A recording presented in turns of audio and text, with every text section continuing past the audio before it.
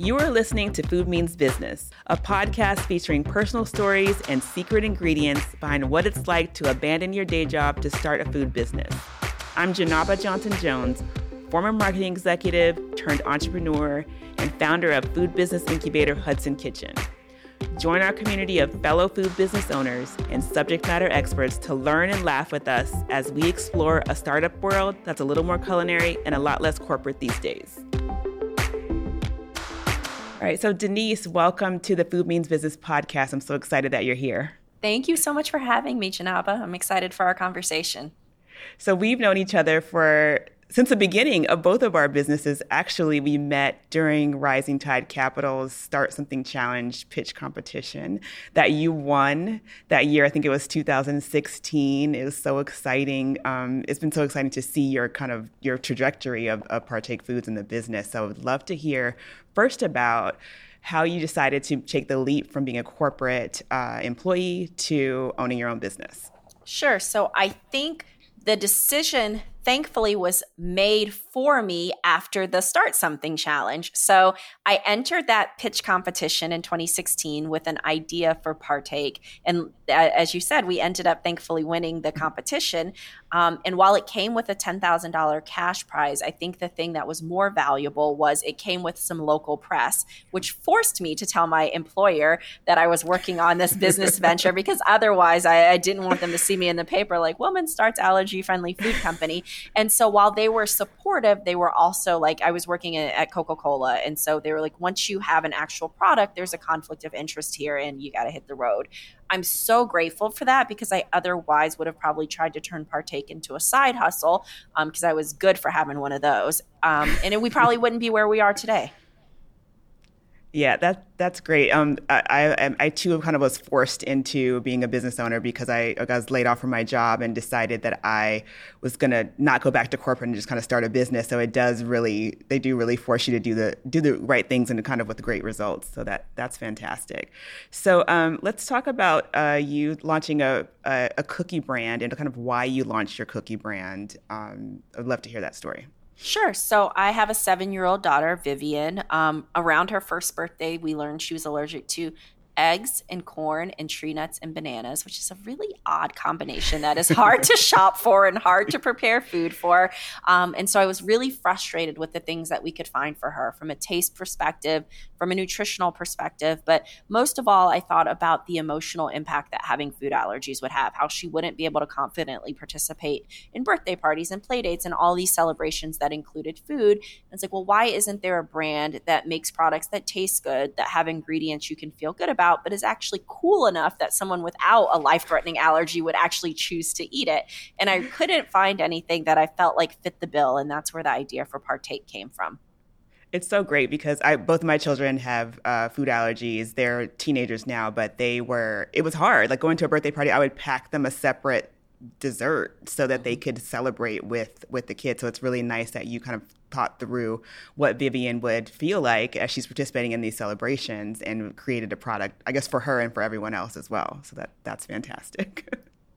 So let's talk about you actually creating the product, because I talk to a lot of people, and having Hudson Kitchen, I get a lot of phone calls about people that want to start businesses, but they don't have any experience with that particular type of thing. And while you have a lot of your work experience you're able to bring to your company, you still weren't baking cookies on a regular basis. So can you just talk about how you took that from an idea to actually getting a product that was created and on the shelf?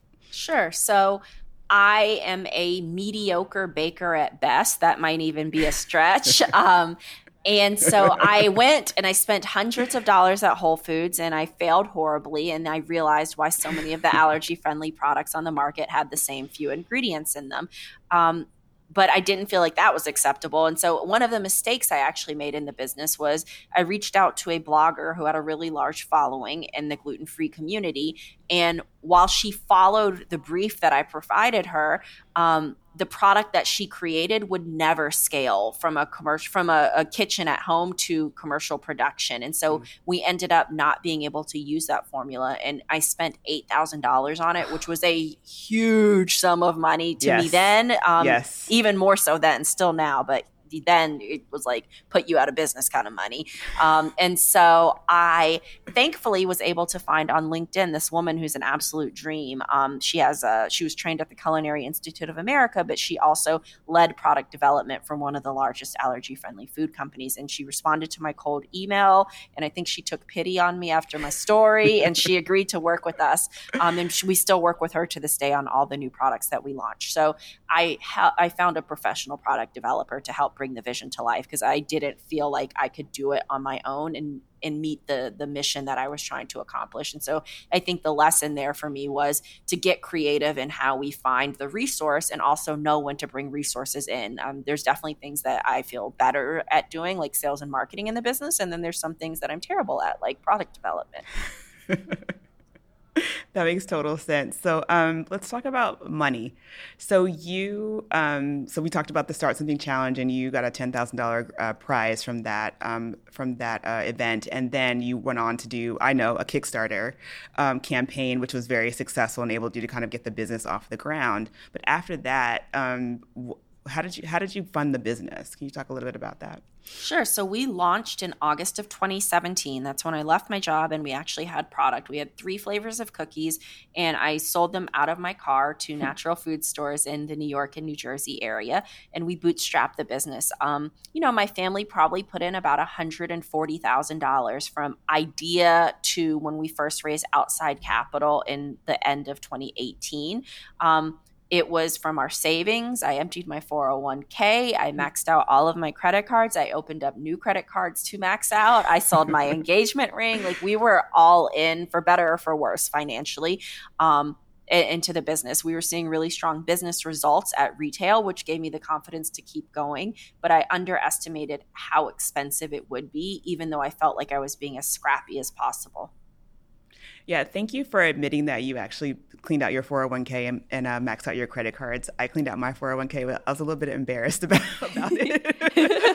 Well, I don't know if I was as forthcoming with the information at that time. At the time, I was definitely embarrassed when I was like having my husband look up diamond dealers to go sell my engagement ring. But now you look back on it, and it ended up working out okay. Yeah. It's good. So then you went on to be the first Black woman to raise $1 million. So talk a little bit about your journey. And I, from what I understand, you got a lot of no's before you got that yes. So you can talk about your journey with fundraising. Sure. So when we were kind of financially tapped out, I started to try to raise a friends and family round of funding. There's no accredited investors in my family, so that's a pretty loose term in friends and family. I think, it's my husband's old colleagues, my old colleagues, people's extended family members, like folks showing up with $15,000 checks that help keep the lights on, but it never came at one time. So we were always about to run out of money. But we raised about $400,000 over the span of maybe 6 to 8 months. And then I started to try to raise a seed round of funding. I wanted to raise $1 million. And I was out on the angel network pitching to all these different groups, and got on my spreadsheet, I had at least 86. I really feel like I got more than 100 no's. And thankfully, in June of 2019, we closed the $1 million round, and Marcy Venture Partners, which is the venture capital fund that Jay-Z co-founded, led the round for us, which was really transformational for our business. That's great. So let's talk about you were a solopreneur in 2020, and now you have 17 employees. Is that right? We'll be 20 at the end of this month. Oh my goodness, really? That's so exciting. So talk about the decision to hire your first employee. And then I also would love to hear about how you created culture within the company. I mean, you kind of have had to ramp up really, really quickly. So I'd love to hear about how you have been hiring employees and creating culture. Sure. So on the hiring front, our first employee was a director of operations, because that was the thing that I wasn't particularly good at and was spending a lot of my time doing, everything from ordering ingredients to scheduling production to figuring out the freight situation. And then we hired a director of sales after that, because we felt like we had more opportunities than I could cover from a sales perspective. And the team continued to grow out from there. We used outsourced consultants wherever possible to avoid having like a high overhead and payroll, just kind of given the state of the business and the cash situation. But now we've really started to build the team out more. In terms of building culture. So we grew from 1 to 5 during the pandemic. So there were team members that I had never met in person until 2021. But you get to know people really quickly, even virtually on the startup journey. So that's been nice. But I do also think you have to be very deliberate about building culture. And I think a lot of that in a founder-led company is what's modeled by the founder. And so when I think about some of our values about being kind and having integrity and treating the customer like customer first mentality, I think a lot of that's exhibited hopefully through my behavior. I think that a lot of times people think culture is like putting a poster on the wall or like going to happy hours or having beanbag chairs in the office. But I think it's really the consistency of how the leader and the leadership team are showing up, the policies that exist, how you're hiring folks, how you're bringing investors, what investors you're bringing in. And so at Partake, inclusivity and lifting as we climb are really important values to us. And so when I think about inclusivity, we're making a product that over 90% of people can eat safely. Our investor group is primarily women and people of color or funds that specifically invest in those groups. Our team is 90% women and 60% people of color. And so I think the culture and the values have to show up in everything that you do. For us, also lifting as we climb is really important. We started a fellowship program amongst several historically Black colleges and universities in 2020 when we were just a team of 3. This year, we committed to provide 1 million meals to no kid hungry. And so like, how do we look at underestimated, underserved, underrepresented communities and how do we help lift them up and give them opportunity? Oh, that's fantastic. So starting a business and running a business, it takes a lot of time. So can you talk about the impacts on your family? I mean, I think, having have my kids watch me grow a business, I think it was a positive impact, but I'd love to hear about your daughter and your husband. Sure. I think for an entrepreneur to be successful, I can't see how it can be done if the whole family's not on board. Yeah. There's been so many play dates and celebrations that my daughter's missed because she had to go. Like, she can set up a trade show booth probably faster than like an adult. And same with my husband. Like, he works in finance, but he would show up in a suit and tie at a local grocery store with a Partake t-shirt in his backpack and do a demo after a long day of work. And I think it's that type of support that I'm so fortunate to have, but that's also necessary to be successful. I do think it's had a positive impact on my daughter. It's interesting. We'll walk down the aisles of Target and she has so much feedback. What do you think of the product packaging on that? Do you know the founder of that company? And like, I didn't even like, in my mind as a child, like walking through a grocery store, it was all like very abstract to me. She understands that like you can create something at your house and then serve and help millions of people and thinks that's normal. But she also understands the hard work and sacrifice that comes along with that. So I'm really excited for her and proud of that. But I also think, the people ask a lot about work-life balance and that piece of it. And being a founder at a startup is all encompassing. I don't think I've ever taken a day off, not Christmas, not Thanksgiving. And I'm not saying that's healthy and I'm not recommending that. But I think a lot of times people are quick to throw up like memes of, journal every day and then do your yoga and your workout and then have your tea and do all these things. And like, while that sounds wonderful in theory, and I'm trying to squeeze in as much of that as I can, the reality of it is, as a founder, all of the good stuff and all of the bad stuff is going to rest on your shoulders. And it's a lot. It's true. Like, the highs are high and the lows are very low. Can you talk about more about the lessons that you learned of being a founder? Sure. To try to stay in the middle, because the highs are high and the lows are low, and they happen in the same day, sometimes in the same hour. To have a North Star that is much bigger than like wanting to have a lot of social media followers or get rich. That there's no silver bullet magic wand. I think I thought like, once we got into Target nationally, or once we brought on this celebrity investor, or once we got this new team member, that's not like, there's not one thing, at least from what I've seen, that's going to propel a business to success. It's the day in, day out consistency, putting your head down and doing the work.